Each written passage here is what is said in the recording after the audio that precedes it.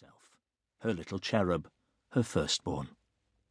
It was decided that I was suffering from colic, and as mother and child left the home, we did so with the advice that I would benefit, even at this young age, from mashed-up Farley's rusks to settle my poor little stomach.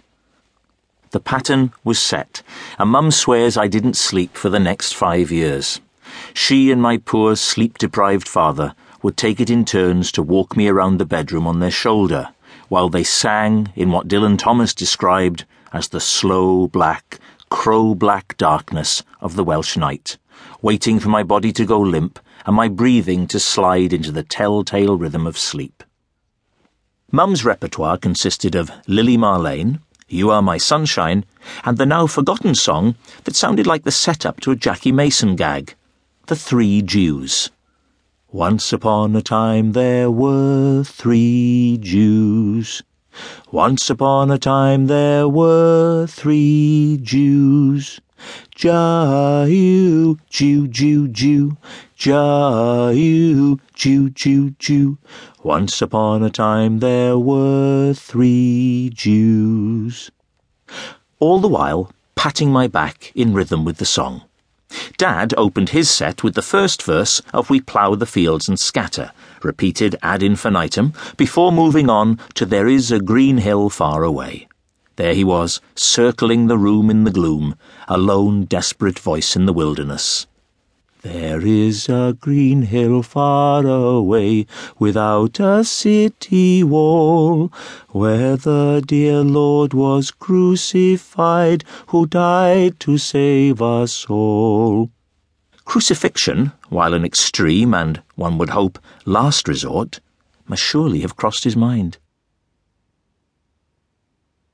We lived at Woodside, a large manor house in Baglan, just next to Port Talbot in South Wales. It belonged to my maternal grandparents, Bob and Margaret, who had bought the place, kept the best bit for themselves, and converted the rest into flats to provide an income. Nan and Grandpa had one side of the ground floor. Mum, Dad and I occupied the other, while the upper floors were taken by a variety of tenants. Most of my memories are of being in my grandparents' part of the house, or in the large sloping garden which wrapped around one side of it. It was a magnificent, imposing house, with a long winding driveway and grand steps sweeping up to a veranda and large central door. Mature rhododendron bushes, in which I would climb and play at Robin Hood and Tarzan, bordered the driveway. There was also a haystack along the way, in which I would leap from one bale to another and slide down the gaps in between.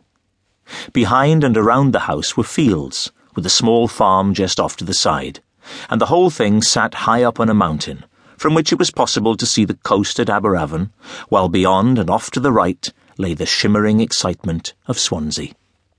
If it seems as though I'm painting a picture of a bucolic idyll, it's because that is how it now appears in my mind. The rhododendron bushes, perfect for small arms and legs to climb through, seemed identical to the surroundings that Hawkeye found himself in each week on the BBC's Last of the Mohicans, which I would watch wide-eyed and then reenact the following day.